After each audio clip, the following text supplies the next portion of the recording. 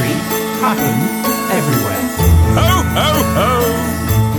Hello, my name is Pete Goddard and I'm here in the HHE studio with the elf to my shelf. It's Mr. Ryan Weir. Yes, I'm the naughty little boy. You are the naughty little boy and I'm the supporting structure.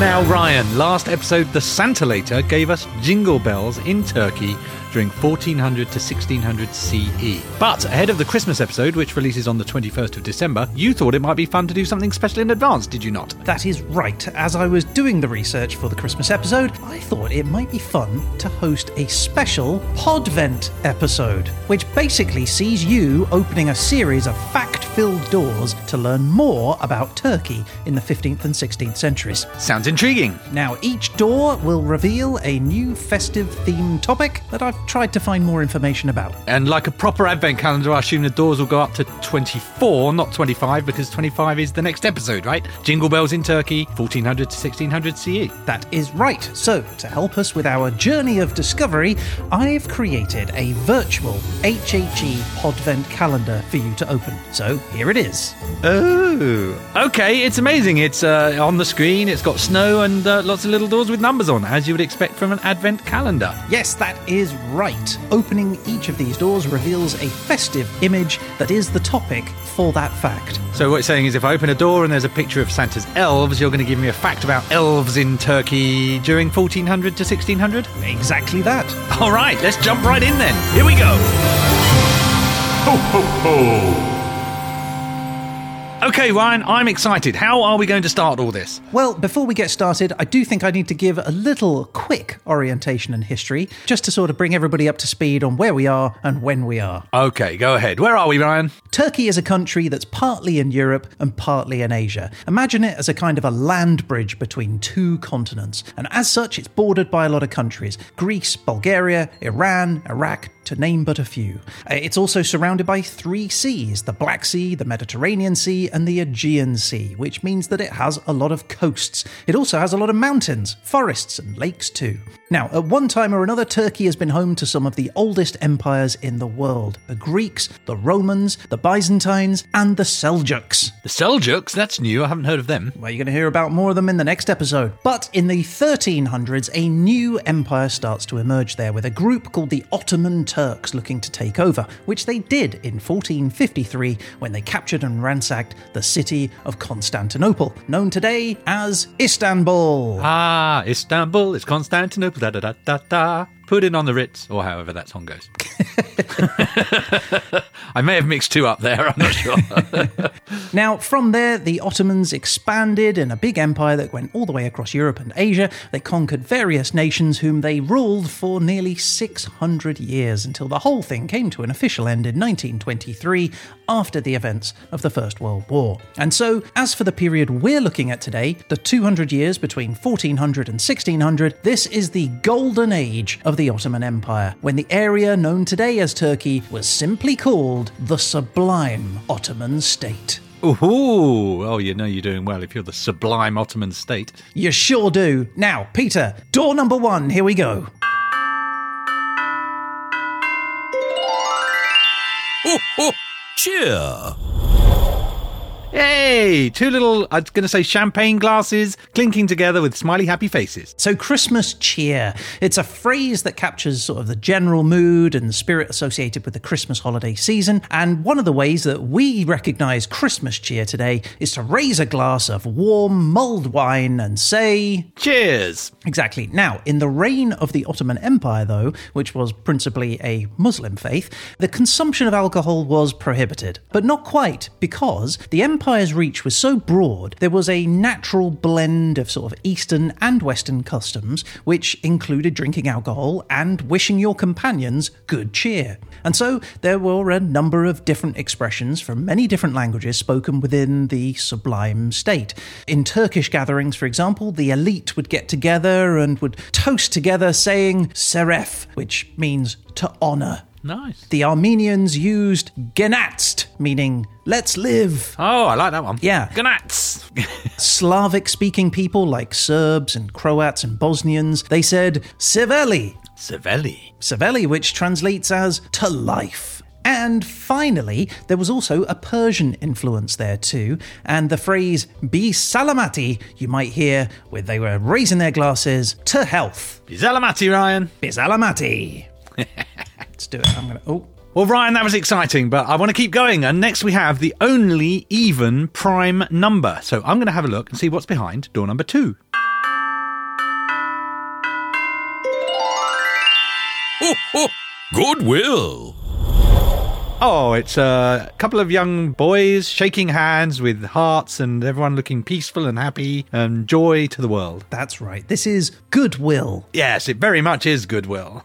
Exactly. Well, look, the Ottoman Empire was known for certain practices that could be considered as expressions of goodwill. One such practice was the Ottoman tradition of hospitality. It's not only a sort of a cultural norm, but it had its roots in Islamic teachings, which sort of emphasises kindness and generosity to others, especially guests and those in need. The Ottomans were known for their elaborate guest hosting and charity towards travellers and the poor. The Ottoman state and the Sufi orders, which were a kind of Islamic mystical brotherhood, they ran many sort of public welfare institutions, so things like soup kitchens, hospitals and hostels for the vulnerable. That's awesome. There you go. Goodwill. All right, next, Ryan, is the number that De La Salle famously called the magic number. If you get this many strikes, you are out of the baseball game or possibly in prison for a very long time. It's number 3, of course. Let's have a look and see what's behind door number 3. Ho, ho. 3 kings. 3 kings. Of course, I should have guessed that. It is quite literally 3 kings. Yes, that's right. So, in 1495, Pope Alexander VI grew alarmed by the Ottoman Empire's spreading influence in Europe. So, to counter this rising power, he spearheads the creation of an alliance between several regional monarchs. You've got King Ferdinand II of Aragon, there's King Ferdinand I of Naples, so 2 King Ferdinands, and they came together to be known as the Holy League. Oh, that sounds awesome. Yeah. Like a sort of Avengers of medieval monarchies. Yeah, exactly. But the League soon sort of had to turn its attention elsewhere because King Charles VIII of France starts to invade Italy. Ah, classic. Charles is determined to make good on a long-standing claim he has over the Kingdom of Naples. And so, with this audacious campaign, he heads on down into Italy and he takes his army all the way up to the gates and the city of Naples. However, hampered by the opposition from the Holy League and struggling with tenuous sort of supply lines back to France, in 1495, Charles ultimately withdrew from Naples and abandoned his ambitions on Italy. The Holy League saved the day. Okay, that was good stuff, Ryan. Now let's move on to the only number which describes its own number of letters. There are 4 letters in the number 4. But I want to see what's behind door number 4, so let's have a look. Ho, ho. Wrapping paper. Or a bizarrely seasonal wallpaper. Yeah, that famous festive topic. Wallpaper.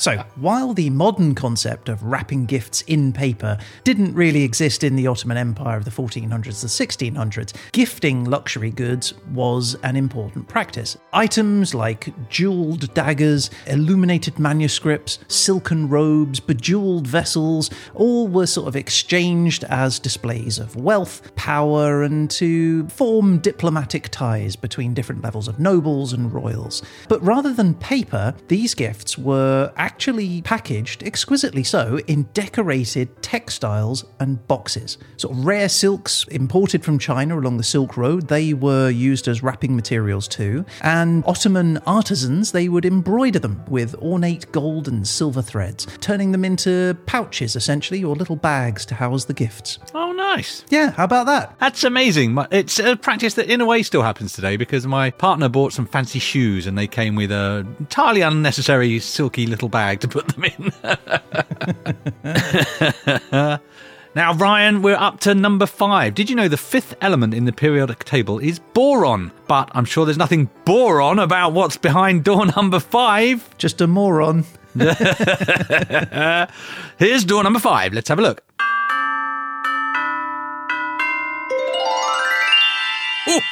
Ornaments.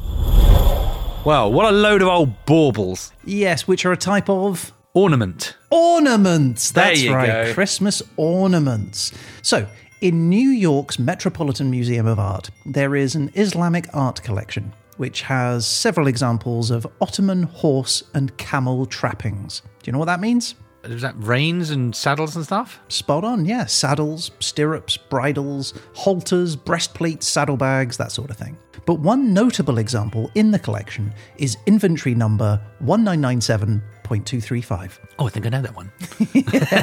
And this is a 16th century Turkish horse saddle. Now, at first glance, it's kind of standard looking, I'll be honest. A bit worn down over the years. I mean, it's still beautiful, but, you know, it looks like a horse saddle. But on closer inspection, Pete, it turns out that this saddle is kind of unique. And in fact, it's the only known example of its type from the Ottoman Empire. And it's essentially a wooden base held together with iron and copper, but on the outside, it's the decoration which marks it out as being different from others. So what they did was they had different coloured leather strips layered on top of each other. Each layer is then cut out intricately into thousands of these tiny little delicate patterns that allow you to then see the colours underneath. So you get like this rainbow of colours emerging underneath. It's very beautiful, and it's an example of Ottoman style of leatherwork that occurs really only in a small number of objects that we have today. But the decoration of the saddle doesn't stop there, Pete, because it also has a number of small silver metal ornaments attached. Objects like beads, small metal figures, verses from the Quran, symbols like eyes, stars, and crescent moons. And these ornaments were placed there not just as an indicator of the owner's wealth and status, as you might imagine, but it was also believed they gave divine protection, protecting the horse from misfortune and evil spirits. So there you go, Pete. You want to ride on a lovely saddle? I always want to ride on a lovely saddle. I think we should definitely be tweeting a picture of that so that people can see what this ornamental saddle looks like. Well, I'm glad you liked it. So what's up next? Next up, Brian, the next number is the number of faces on a cube, strings on a standard guitar, or legs on an insect. It's the only number you need to write the number of the beast. Let's have a look behind door number 6.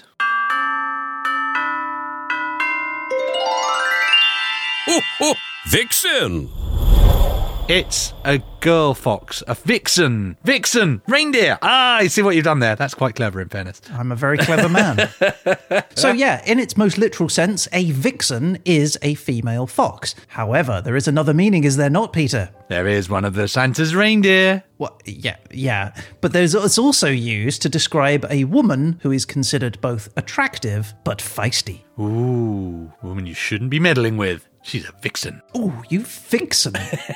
Now, one such historic vixen was in the 1500s Ottoman Empire, and her name was Hurrem Sultan, who was originally named Roxolana. Now, she was born in Ukraine around 1502. At age 13, the Ottomans raided her town. They came riding in and grabbed a bunch of people, including her, and she was sent specifically to the harem of Sultan Suleiman in Istanbul. Ooh. What is a harem, Pete? A harem is a collection of ladies. Yes.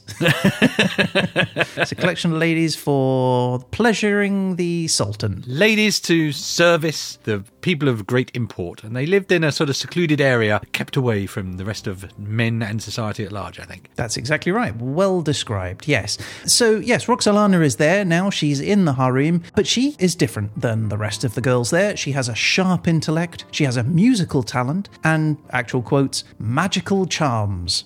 Oh, I'll leave your imagination to fill in what that might mean. Exactly. And so, yes, with all of these abilities, Roxolana sets herself apart from the others and soon catches the eye of Suleiman himself. Now, it was said that the Sultan was so enamoured by her that he agreed to free her from the harem immediately and then promptly married her. Ooh, promotion.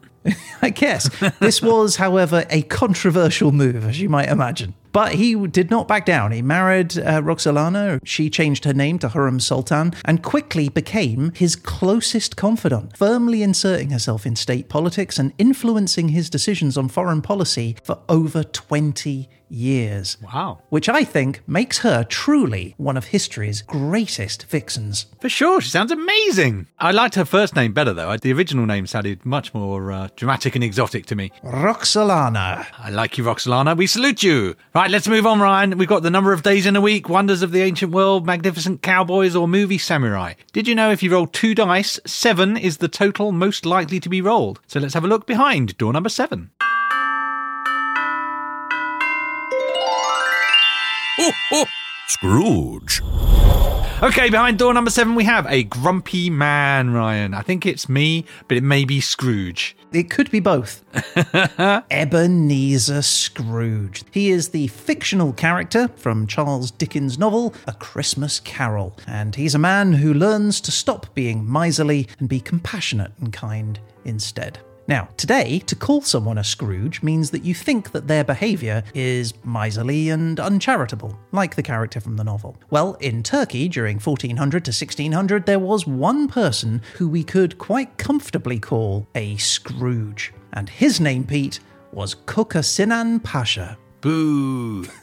You haven't even heard any of it yet. I know, but you've led me to believe he's going to be Scroogey, so I'm getting into it. All right, that's fair. Let's see how you feel at the end. So yes, Kokasinan Pasha was an architect, and he was known for meticulous attention to detail. He had demanding standards of his work, but he was most especially known for his penny-pinching ways. He was said to be so frugal that he would even take stones from graveyards for his construction projects rather than pay for new materials. That's miserly. In fact, his contemporaries described him as a man who was more interested in saving money than in making it. Well, penny saved is a penny earned, as they say. Indeed. Now, perhaps not surprisingly, he was also known for his simple lifestyle. He hated luxuries, he rode an elderly mule instead of using a horse, and he only ate simple meals of ingredients that he could find in the street. He wore modest clothes and was said to believe that every coin spent should be used wisely, and he frequently challenged his clients as well if he felt that their demands were being wasteful. But all of this worked in his favour, Pete, because it earned him the respect of the Ottoman Sultan, who considered him basically an essential part of his plans to build huge, magnificent buildings on a minuscule budget. So he was kept employed for a long old time. Well, I guess a budget's a budget. You got to stick to it. So I can see how that's a skill. Although also he's a bit of a Scrooge. So boo. Boo indeed. Humbug. Well, that was good stuff, Brian. Shall we move on to the next door? It's a very lucky number in Chinese culture. The next one, number 8. It's the number of a magic ball. It's the first cubic number. So let's have a look at door number 8. Ho, ho! Wise men. Ah, Ryan, I see 3 wise men before me. I think this is 3 wise men. You're wrong. It's Christmas log. Yeah, no, you're right. No, it is. It is wise men. Now, over the 200-year period between sort of 1400 to 1600, there were a lot of Ottomans that could be considered wise men. But perhaps the wisest men of all were those who ended up in the role of Grand Vizier. This was a job which required them to be the head of the imperial government, the most senior military commander, and primary advisor to the Sultan on all matters of state, politics, and governance. I have always wanted to have the title Grand Vizier. I think it's evocative. Yeah, I totally agree with you, Pete. It sounds awesome. But being Grand Vizier was a position of great power and influence, as you can imagine. They were appointed by the Sultan himself. They were considered by everyone as essentially the vice or the deputy Sultan. And to get the job, they had to demonstrate that they had prior governance of administrative and military systems. They had to have shown loyalty and service to the empire. They needed to have a rich understanding of politics, and they needed to be scholars as well. They had to be well educated across a broad range of subjects, and they had to have written books on science, the arts, and Islamic law. So these were some smart people. Well, I could definitely be a Grand Vizier. I'm sure of it. I'll aim for that for my next job. And so they were, as you might imagine, well paid for all of this. They were given a substantial salary. They were given luxury homes. They were entitled to land. They could get bribes from people. They could capture spoils of war. But being Grand Vizier then put you in a position full of risks. Because if they fell out of favour with the Sultan, then their life was on the line. The most notable example of that is Ibrahim Pasha, also known as Ibrahim the Mad, who was a childhood friend of Sultan Suleiman the Magnificent. I'm aware of Ibrahim the Mad. He was one of my favourite characters in history.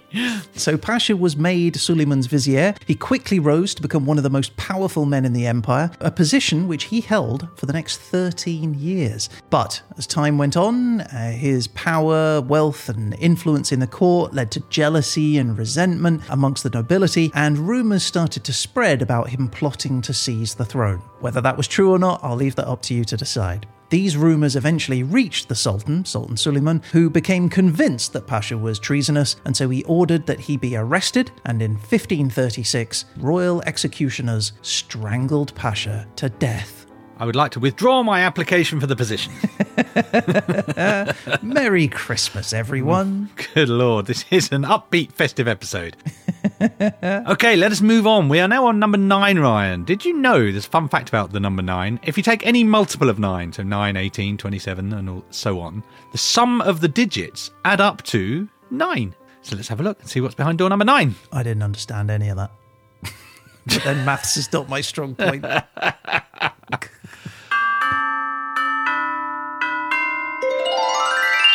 Ho, ho, mistletoe. We have a sprig, Ryan, of a mistletoe. A mistletoe? A mistletoe. That's a strange way of saying it. But you're absolutely right. This section, the topic is mistletoe. So, mistletoe, known scientifically as Viscum album, it's a parasitic plant. It grows on trees and is found in many parts of the world, including Europe and Asia. So, during the period of 1400 to 1600, mistletoe would have been present in Turkey. Unlike today, though, where tradition says that people should kiss underneath mistletoe, at that time, mistletoe was seen as a plant with special powers to provide a protective charm against evil spirits. It was also used as a traditional herbal medicine as well, so it would help lower your blood pressure by having sort of a calming effect on the heart and blood vessels. It treated epilepsy and other neurological disorders. It was used as an anti-inflammatory drug, especially for arthritis, apparently. It boosts the immune system, it treats asthma and bronchitis, and it was used to help with anxiety and sleep disorders too. But that is how they perceived it. It's worth noting that modern research into mistletoe is still ongoing, and it remains a subject of debate exactly how helpful it really is. Point being, it's not widely accepted in conventional medicine, so you shouldn't be taking it unless you seek out medical advice first. I will stick to kissing under it, I think, but thanks for the advice, Ryan. Yeah, the advice is don't consume the parasitic plant.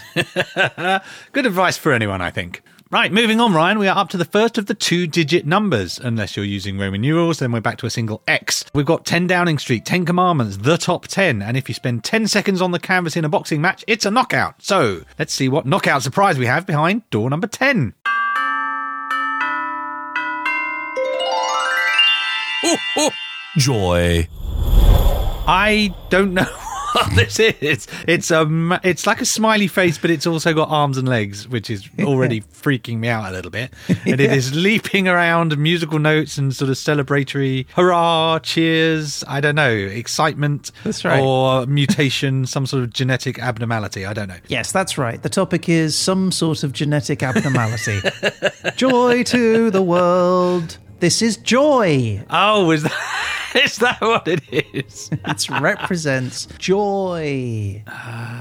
He's scary. He is a little scary, yeah. Now, there was a lot of joy and laughter in everyday life in Ottoman Turkey. People would tell funny stories, they'd play music, they'd produce shadow puppet plays. But one of the most popular forms of amusement was found in intellectual wordplay, specifically riddles. Ooh. So, here are some genuine riddles from our time period for you, Pete. All right, I'm ready. Riddle number 1. I laugh during the day and cry at night. I am in the water, yet I burn with thirst. What am I? Fluoride. That is not the right answer. No, I was just leaning heavily into the I'm in the water thing here. Okay, I cry at night. Well, that's me, obviously. I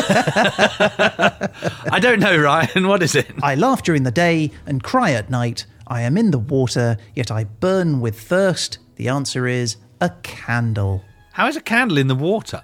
The flame is in the liquid wax. Oh. Okay, yeah, I'll accept that. You have to be intelligent, Pete, for these. Yeah, this is intellectual wordplay. I'm not an Ottoman.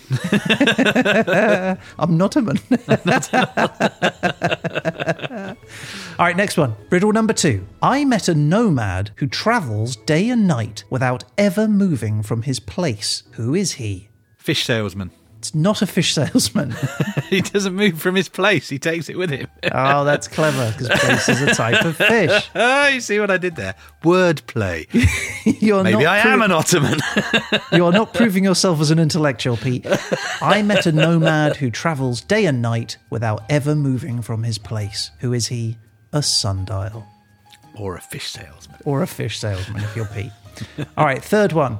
It has a door, but no lock. It has a tongue, but does not speak. It shows the way, but does not walk itself. What is it? Is it a shoe? It is not a shoe.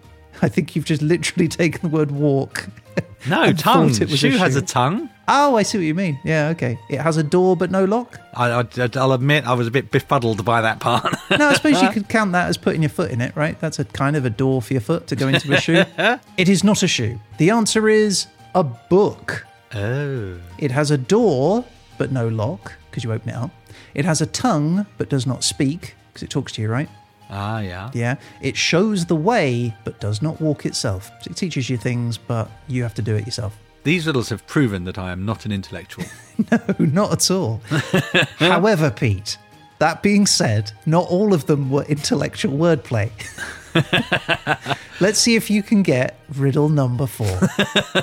A lone sentinel stands erect, guarding 2 jars of pearls. What is it? Is it a... It is indeed a and I got that one straight away. that says a lot about you. Merry Christmas, everyone. Merry Christmas.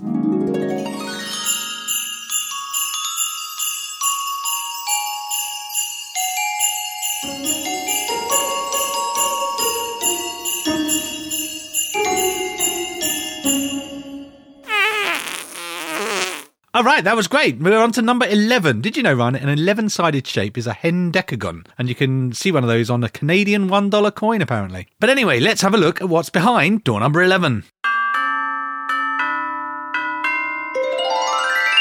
Ho, ho! Gingerbread. Oh, this is clearly a gingerbread house with a little gingerbread man coming out of his gingerbread door. That's right. So, yes, overall, gingerbread. Ginger first came to Turkey via the Silk Road many hundreds of years prior to 1400. So by the time it gets to our time period, ginger is well known in the region, and it's a key ingredient used in flavouring meat stews and puddings, that sort of stuff. It was also used for medicinal purposes too, for nausea and vomiting and diarrhea, but it was also known as something of an aphrodisiac too, Pete. Ooh. Yeah. It was also seen as a symbol of good fortune. There are records of newlyweds being given gifts of ginger as a totem of good fortune for future prosperity and luck in having numerous children. But we're not talking just about ginger, Pete. The topic is ginger... Gingerbread, and unfortunately, gingerbread wasn't a thing in Turkey during this time. However, bread is also a slang word for... money. Correct. And in Turkey, during the 1400s to 1600s, ginger was quite literally considered as good as money. Because, with huge demand for ginger as a spice, a medicine, a sex aid, and a wedding gift, Istanbul quickly establishes itself as a key import and export hub for ginger between Asia and Europe. And because merchants needed to carry ginger on their travels, they would use it in exchange for everyday transactions like buying local goods or settling debts. And it wasn't just merchants either. Ginger was sometimes used by common folk to pay taxes to the government and even buy land and property. I don't know quite how much ginger you need to buy a house, but there you go. In fact, ginger was such a lucrative commodity that criminals started to counterfeit it. They would make fake ginger out of cheaper spices like turmeric and paprika, and even, in one reported case from 1540, selling ginger that had been mixed with sawdust. Oh, scandalous stuff. Every dealer is. They're always cutting their goods with something, aren't they? They are, but those guys didn't get away with it. They were arrested by the authorities and given out a severe punishment of death. It doesn't get much more severe than that. But let's move on to number 12. This is another important number. It gets its own word, a dozen. 12 signs of the zodiac, 12 days of Christmas. So let's find out if there's a partridge in a pear tree behind door number 12. Ho, ho, toys. The image behind the door is creepy doll toys staring at me. That wasn't the intent. It's slightly scary. I'm getting Five Nights at Freddy vibes, but I think it's probably toys. Toys. So, yes, toys in Turkey during 1400 to 1600. Well, dolls were the most popular toy for children in Turkey, but other toys were popular too. Puppets, spinning tops, toy animals, and marbles. In fact, in 1489, a group of children living in Istanbul were caught by the authorities playing marbles with live frogs because they couldn't afford real marbles. It really raises more questions than it answers for me, Ryan, but I think we have to move on. I think they just said they were playing marbles, and I suspect they were just throwing frogs at the ground. This is my impression of it. Anyway, the record says that the frogs were taken off the children and released back into a pond, though, so in case you were worried. Also, here's a key thing. Every year in the city of Konya, they held an annual toy parade for the children. So the children would come along, they'd bring their most beloved toys, and on the day of the parade, the streets would fill with the children showing off their toys, and the parade would end with a gathering of them all in the town square where they formed a circle and they paraded their toys around a makeshift stage. That sounds hilarious, actually. I'd like to see that. Yeah, it's Look at my cool. action, man. Yeah. Now, there is one other point about the Toy Festival, and that it is held in the Spring Festival. And it was seen as an opportunity for the community to kind of come together and party. But given that it was a coordinated effort by local toy makers, you might see it as something of a cunning opportunity for them to just make a lot of money. Right. Yes, I think I see what happened there. I thought it was quite clever. It was. Had all respect to the toy marketers of the Ottoman Empire. I think that's the most Christmassy fact I've got out of all of this. Consumerist corporate toy sales. Oh dear, Ryan, we've got to move on. We're on to number 13, or a baker's dozen. That is a saying thought to originate from bakers adding an extra item to an order of dozen baked goodies so that they couldn't be accused of shortchanging you. But let's see if we get more than we bargained for behind door number 13 on the Podvent calendar. Ho, ho, comet. Oh, okay, yes. Is it the star that people follow? It looks very much like a comet, but I think it's probably a star or a comet. It's Comet, another one of Santa's reindeer. Oh, of course. I was thinking of the Follow the Star, which they thought was a comet. No, this is Santa's reindeer Comet. We've had Vixen, now we've got Comet. All right. So, astronomical events like lunar and solar eclipses were recorded by court astronomers. They were known as munajims. Munajims. I like that. That's a nice word. It's a fun word, yeah. Now, they weren't scientists, Pete. They were more like astrologists. They were tasked with studying the movements of the celestial objects to try and predict future events and individual fortunes. So it would be business decisions, military campaigns, farming advice, matters of the heart. People would come to these guys, the munajims, and say, what do the stars say? Is it going to be good? And one of the things that munajims look for more than most were comets, which they considered to be key harbingers of future events. They viewed them with awe and fear as they were considered to be omens of war, famine, death, and other misfortunes. Oh, so not good news then. No, and so you can imagine the concern they felt when one of the most famous comets, Halley's Comet, appeared in the sky roughly every 76 years, in 1456, 1531 and 1607. In fact, the Munajim who witnessed the appearance of Halley's Comet in 1456 called it the Great Comet and was so terrified of the doom that it portended, he alerted the Pope. I guess he had a hotline or something. And the Pope, Calixtus III, he also now was fearing total doom, so he did the only logical thing he could think of to rid everyone of the danger. Any idea what it might be, Pete? Was it excommunicate the comet? That's exactly what he did. He excommunicated the comet from the Christian faith. I was trying to be absurd, but I could not be as absurd as a Pope in the 1400s. There you go. That is amazing. Oh, well, that's a good comet fact, Ryan. Well worth the price of entry. The next door, Ryan, is 14, the number of days in 2 weeks, which gives us the fort of fortnight, 14 nights, a fortnight. So let's have a look at what's behind door number 14.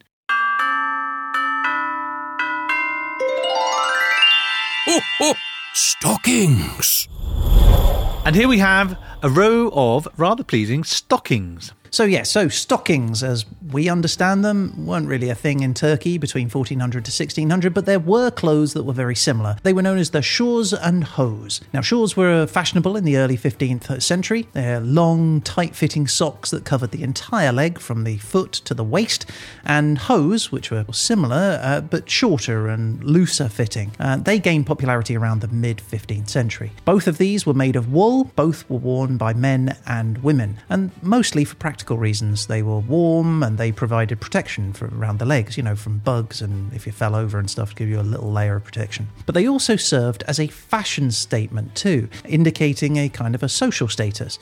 So the elite would wear silk or cotton versions, right, rather than scratchy old wool. And they would also have like these intricate patterns embroidered around them with gold and silver threads. In fact, there was a decree by Sultan Bayezid II in 1502 restricting the use of certain colours and fabrics for stockings of those in a specific social status. So no fancy stockings for you if you don't have a lot of money. And in fact, he even backed that up with punishments for those who continued to wear fine socks despite being poor. They would have fines first. If they did it again, they would have their stockings confiscated. And in one case, one person even got exiled over their stockings. Good Lord, imagine that. You're in prison and you say, what are you in for? Oh, fancy socks. You monster. Okay, Ryan, we're up to number 15, the number of minutes of fame Andy Warhol said we would all have at some time. Interesting 15 fact, in Hebrew, the words 10 and 5, which we'd use traditionally to make the word 15, also makes up one of the words for God. So instead, in Hebrew, they say 9 and 6 instead of 10 and 5 when they're trying to say 15. But behind door number 15, what do we have? Ho, ho! December! The month of December? That's exactly right. December.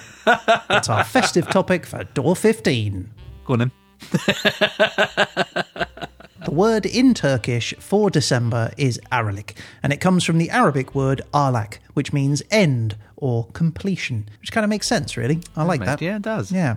More sense than December being the 12th month. Yes, exactly, yeah. Now, much like December today, during our time period, a time for giving and sharing. Wealthy families would distribute gifts to the poor or the less fortunate, and charitable organisations would organise events to raise funds for those in need. But December was also a time for the performance of the Sema by the Mevlevi Sema, known more famously as the Whirling Dervishes. Hey, I love a whirling dervish. That's right. Now, these were members of an order founded by Jalaluddin Rumi, a 13th century Persian who emphasized the importance of love, compassion, and unity with God.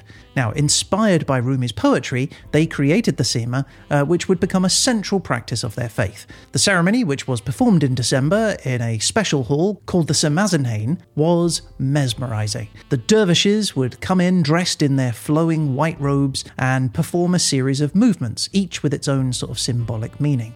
They would spin counterclockwise, their arms outstretched, representing the expansion of the universe and the soul's ascent towards the heavens, transcending the limitations of the physical world and connecting with the divine essence.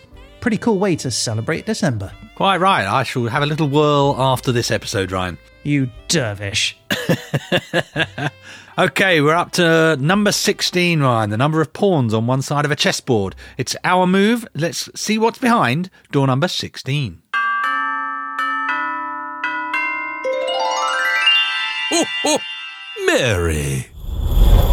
Oh, I'm going to guess that this is the lovely Virgin Mary. It is indeed Mary. That's right. That is the festive topic for Door 16. So yes, Mary. It was a popular Ottoman name for women. The religious connection, meaning that women named Mary, or Miriam as it was known in Turkish, were held in high regard. So during the Ottoman conquest of Constantinople in 1453, some accounts say that all the women named Mary were brought to the city's walls to help provide some spiritual defence, like a last line of defence of Marys. I feel like if you're wheeling out your Marys, you're very much at your last line of defence. It's like, well, have we got any cavalry? No. Infantry? No. People called Mary? Yeah, we got a few of them. Get them up. Here they come. Battalion of Marys. Oh, dear.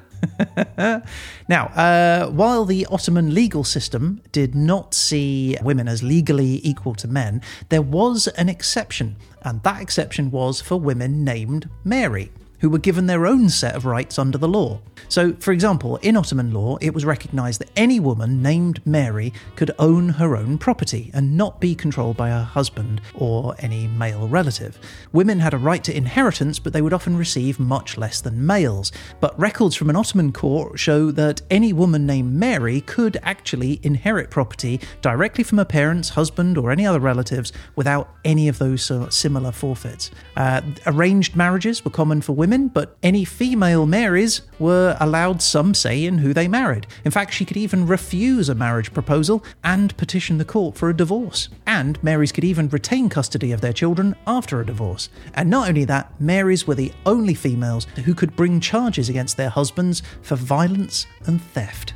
That is incredible. Call that just for a name. I would definitely be calling my daughter Mary if it comes with all those fringe benefits. It begs the question why all young girls were not called Miriam.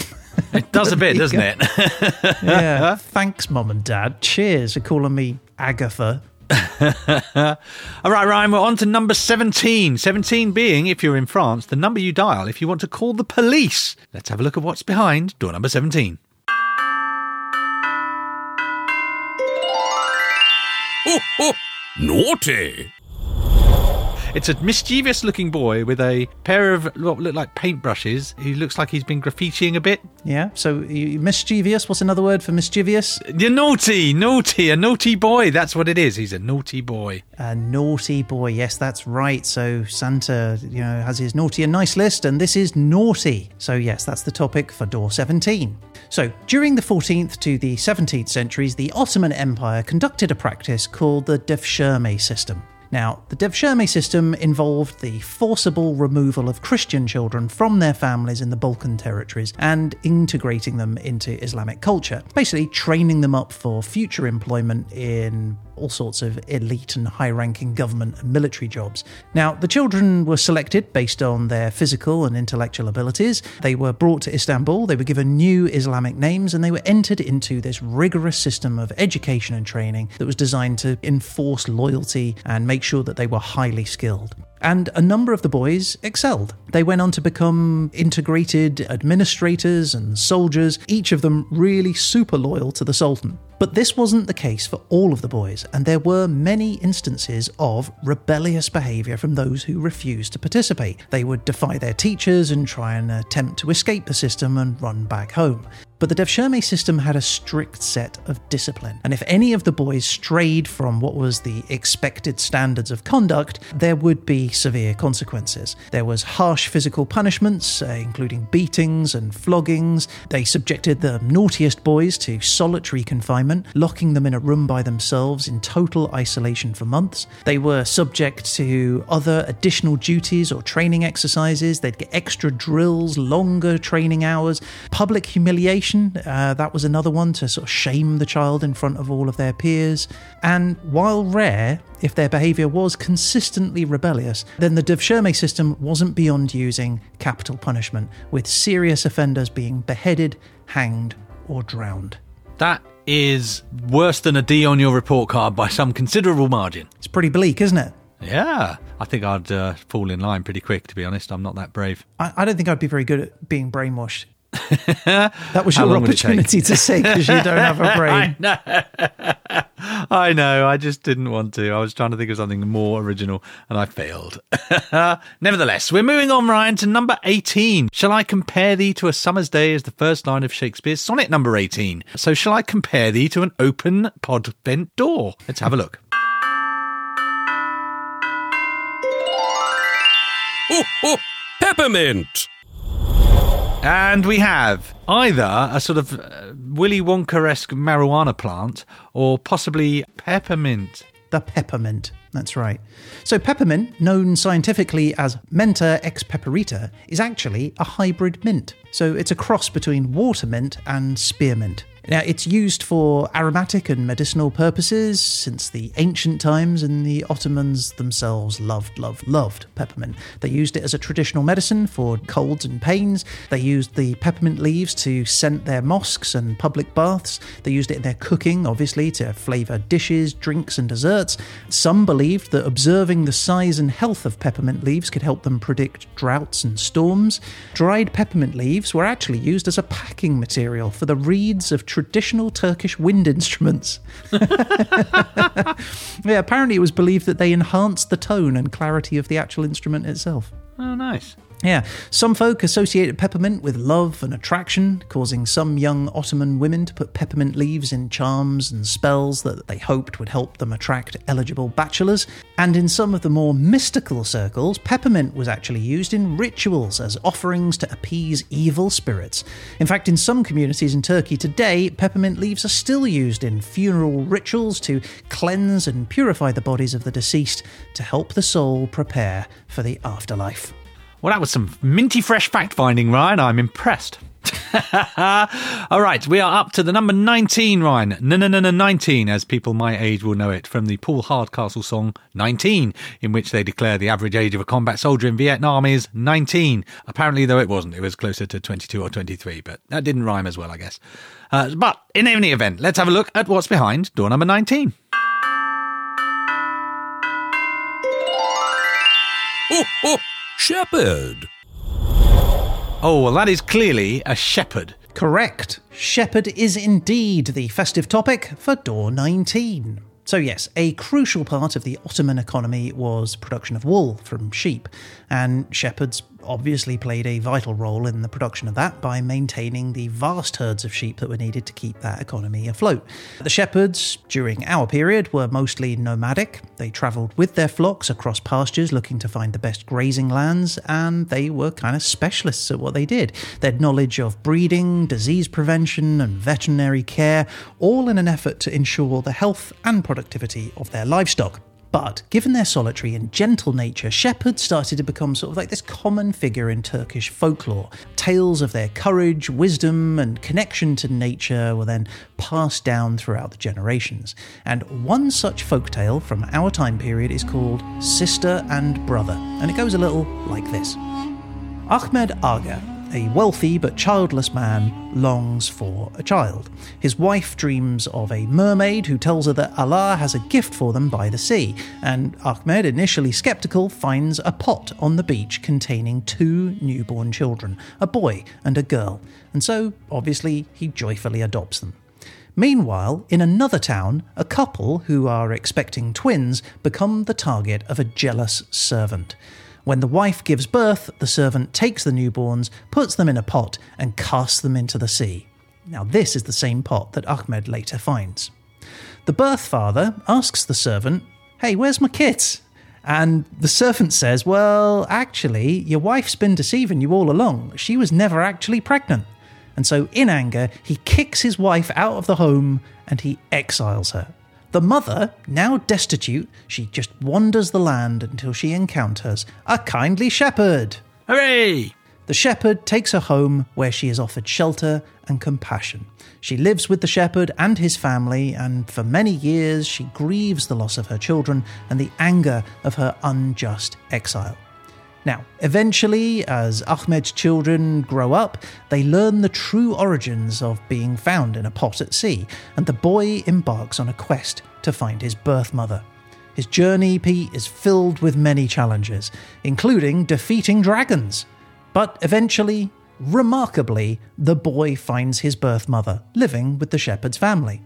overjoyed, he brings her back to Ahmed Aga's home, and there she reunites with his sister, her daughter. She thanks Ahmed and his wife for lovingly raising her children, and now, as one big family, they all praise Allah for the shepherd's kindness in keeping her safe and well. Hooray! Oh, that's a heartwarming Christmas tale there, Ryan. I agree. I think it's lovely. I like that story. But we have to move on. Time is running out. We're up to number 20, Ryan, or as you doubtless know it, a score, as in the President Lincoln speech 77 years ago. So let's see what we score behind the door. Ho, ho, goose. Okay, Ryan, what we have is a rather adorable, I was going to say duck, but I think it's probably a goose. It is indeed a goose, because a goose is much more festive than a duck. Now, door 20, Pete, is indeed goose, and geese were a part of daily life in Turkey during 1400 to 1600. In a travelogue called Seyahatname, written by Evliya Çelebi, he mentions geese as being a common sight in the Ottoman countryside. He says that farmers keep them for their meat, their feathers and their down, and he says that other people keep them just as guard dogs, and even more simply as pets. Now, from a farmer's perspective though, Pete, keeping geese was actually an essential part of growing healthy crops. But that is because geese are migratory birds, meaning that they naturally take off for other lands in a sort of a seasonal pattern. Basically, if you're a farmer who keeps geese, then when they take off on their winter holidays and return in the spring, it's nature's way of telling you to do farming stuff, plant seeds, pull up crops and all that sort of stuff. And it's not just farming where we find geese either. In the poetry of Nefi, an Ottoman poet from the 16th century who was born in Istanbul, he uses geese as a symbol of beauty and grace. His poems praise their elegant movements and melodious calls, saying things like, "As if a flock of geese were flying in her abode, each one flying into my eyes as a beauty of life." Ah, I've got geese in my eyes. Yeah, and like geese, they swim in rows in its water. They sing like nightingales in the garden of the heart. Oh, lovely. Who knew the goose could be so romantic? Goosey-loosey fact. Okay, Ryan, now we're on to number 21. 21 grams being the weight of a human soul. And also gave its name, for the same reason, to the film 21 Grams. But let's have a look at what's behind door number 21. Ho, ho, eggnog. Okay, it's it's a glass of what looks like milk and there's a little boiled egg next to it, but I think it's eggnog. That's exactly right, eggnog. So eggnog, traditionally drunk at Christmas, it's made of milk, sugar, spices, and most notably, raw eggs. Yeah, it has its roots in medieval Europe, which means that during the Ottoman Empire, eggnog was not a thing. In fact, the consumption of raw eggs was frowned upon. Don't get me wrong, eggs were a big part of the Ottoman diet, but the preference was for them to be obviously cooked in things like omelettes, pastries and other dishes. And the reason for this was because there are Islamic laws which influence the way that Muslims cook their food. Known as halal, these laws emphasize the importance of cleanliness and preparation of food, which includes cooking eggs. Well, that is reasonably wise, isn't it? Raw eggs are generally to be avoided these days, as I understand it. That's very true. Now, this is the case, all but for one exception. Because in some extreme cases where Ottoman soldiers were on campaign and their supplies were depleted or destroyed, they were encouraged to go and forage or requisition food from local people, with eggs being considered the priority food source for them to get. And that's because eggs are a good source of protein and other nutrients. And so they would try and get eggs wherever they could, often eating them raw if in the midst of battle or unable to make a fire to cook them. And so eggs became super important to the Ottoman military, and they then soon developed techniques to help make them carry more eggs for longer periods of time. And they did this with a couple of methods, one of which was to preserve the eggs by coating them in grease to seal the pores on the shell to stop them going off, and then submerging them in barrels of lime water. Ah, that's interesting. They do say you can coat an egg and it will stay good for a long time, don't they? They do indeed. Oh, nice. Well, good eggnog fact in a difficult situation there, Ryan. I think you pulled it out of the bag. Thanks, Pete. So, yes, on to the next number, which is 22. Now, Ryan, obviously you're aware of the novel Catch-22, which gave the phrase Catch-22. But did you know it's nearly quite different? The first title for that work was Catch-18. So let's have a look at what's behind door number 22. Ho, ho, Mer. It looks like hot gravel, but I'm going to guess it's, is it chestnuts? It's not chestnuts, no. Have another guess. Popcorn. It's definitely not popcorn. Think Christmassy things. Cinnamon. It is myrrh. We could have been here for a very long time without it. Yeah, it looks like hot gravel in that picture, but that's not heat, that is scent. Ah. Yes. So, myrrh. Myrrh is our topic for door 22. So, myrrh is a resin, and it's obtained from the Commiphora myrrha tree, which is native to parts of the Middle East, the Arabian Peninsula, Somalia, Ethiopia, Sudan, places like that. It was a precious commodity in Turkey during our time period for a couple of reasons. One, it is said to have antiseptic and anti-inflammatory properties, and so it was used in treatment of wounds and digestive issues. It also, though, has a warm, slightly spicy and balsamic fragrance. That's how it's described. And it's used in the preparation of incense, which was, an important part of religious ceremonies. And so, traders brought myrrh to Turkey over huge distances, transporting it around as lumps of resin and in powder form. Oh, yeah, I got powder, I got resin. Yeah, I've heard it. Yeah, so they packaged it in sacks or in crates, and they sort of just hauled it overland via caravans of camels. Now, myrrh was so popular that Turkey became the central hub for buying it. And myrrh was sold in markets across the empire as a luxury item. It was considered as expensive as fine silk and spices like cinnamon and nutmeg. Wow, and I suppose if you bought your myrrh from a lady, you could say you bought it from a mermaid. That's actually very good. I like that. Yeah, that's very good. So, Ryan, the next number is 23, the jersey number of both David Beckham and Michael Jordan. So a good number if you're thinking about sports, not so good for politics, because Julius Caesar was stabbed 23 times. Let's have a look what's behind door 23. Ho, ho, chimney. You really made this one straightforward. It is a tiny house with a chimney that's approximately twice the size of the house. You really focused on the chimney there. Is it chimney, Ryan? It is, because I didn't want you to just say house, which is what I was thinking you would do. So I just made a huge chimney on top for you to say. That's right. Chimney is the topic for door 23. Now, it might surprise you to learn, Pete, that fire was a thing in Turkey during 1400 to 1600. They had fire? They did, yeah. And it was used, get this, to heat up homes and help them cook their food. Oh, what a innovative people. We're learning a lot on this show. But one of the problems with fire, Pete, is a thing called smoke, which is like a sort of foggy cloud of hot ash that sort of comes out of the fire in quite a large volume.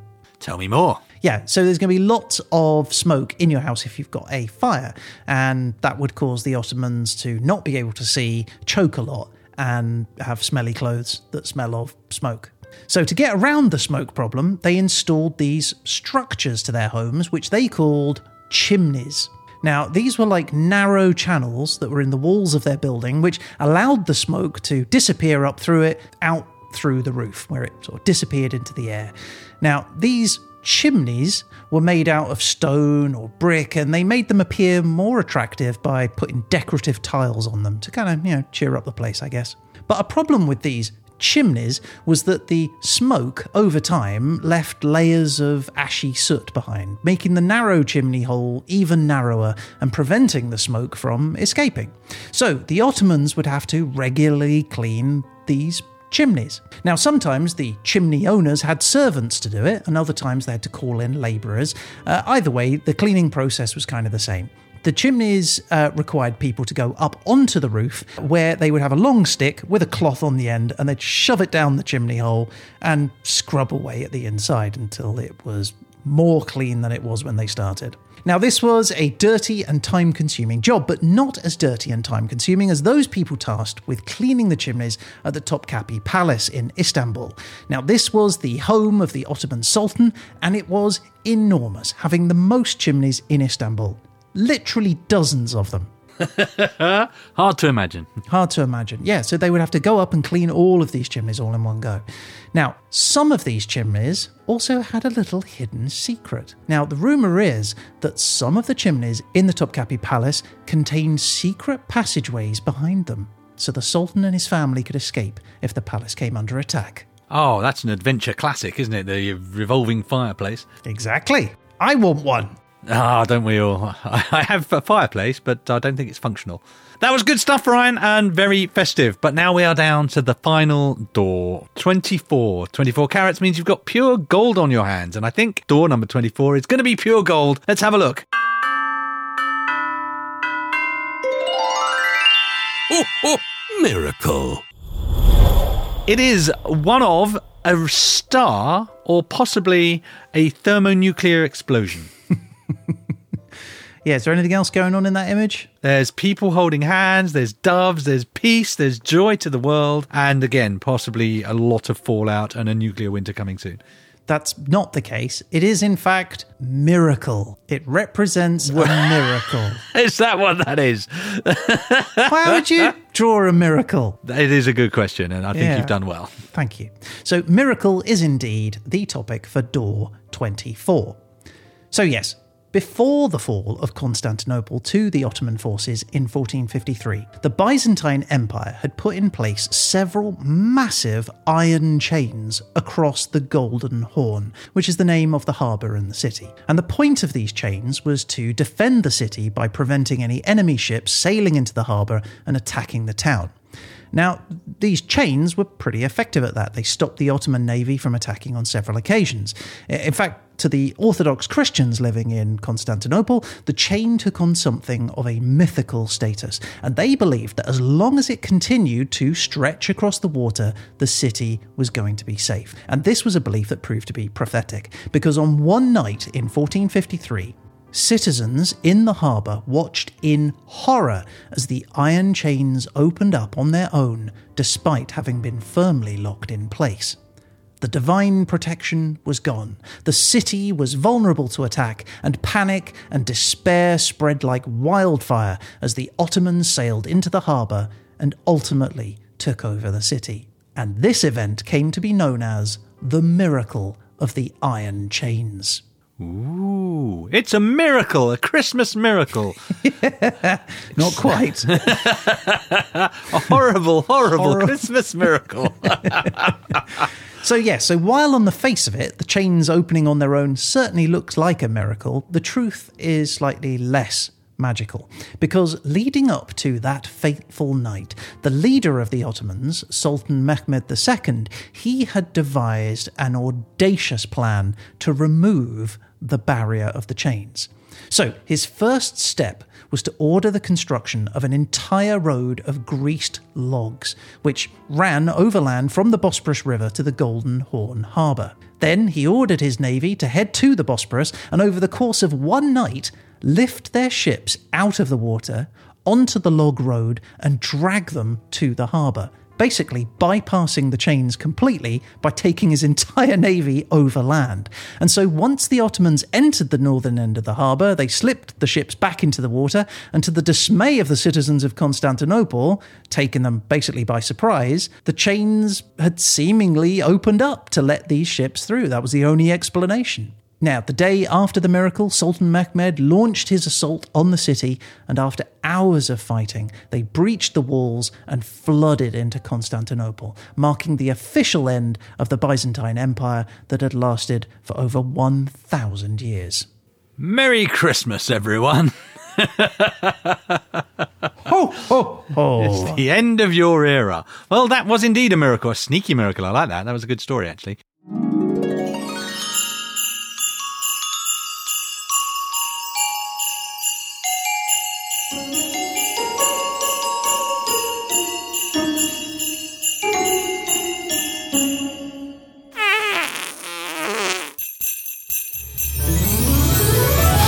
Ryan, that brings us to the end. There are no more doors because, of course, 25 is our Christmas episode in which we will discover jingle bells in Turkey between 1400 and 1600 CE. And I'm sure it will be a stuffed stocking of an episode, will it? Only if you've been a good boy. Oh, I've been very good, Ryan, and I look forward to learning and enjoying many, many things next week. All right.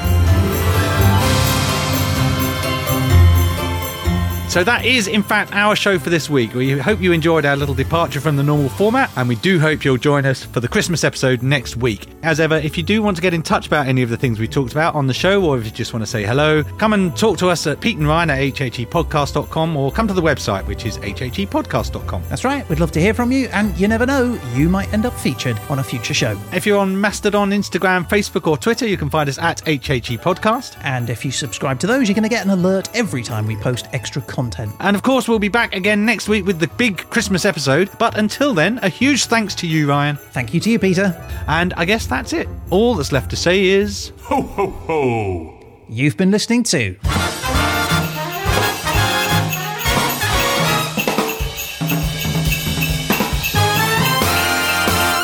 History happened everywhere.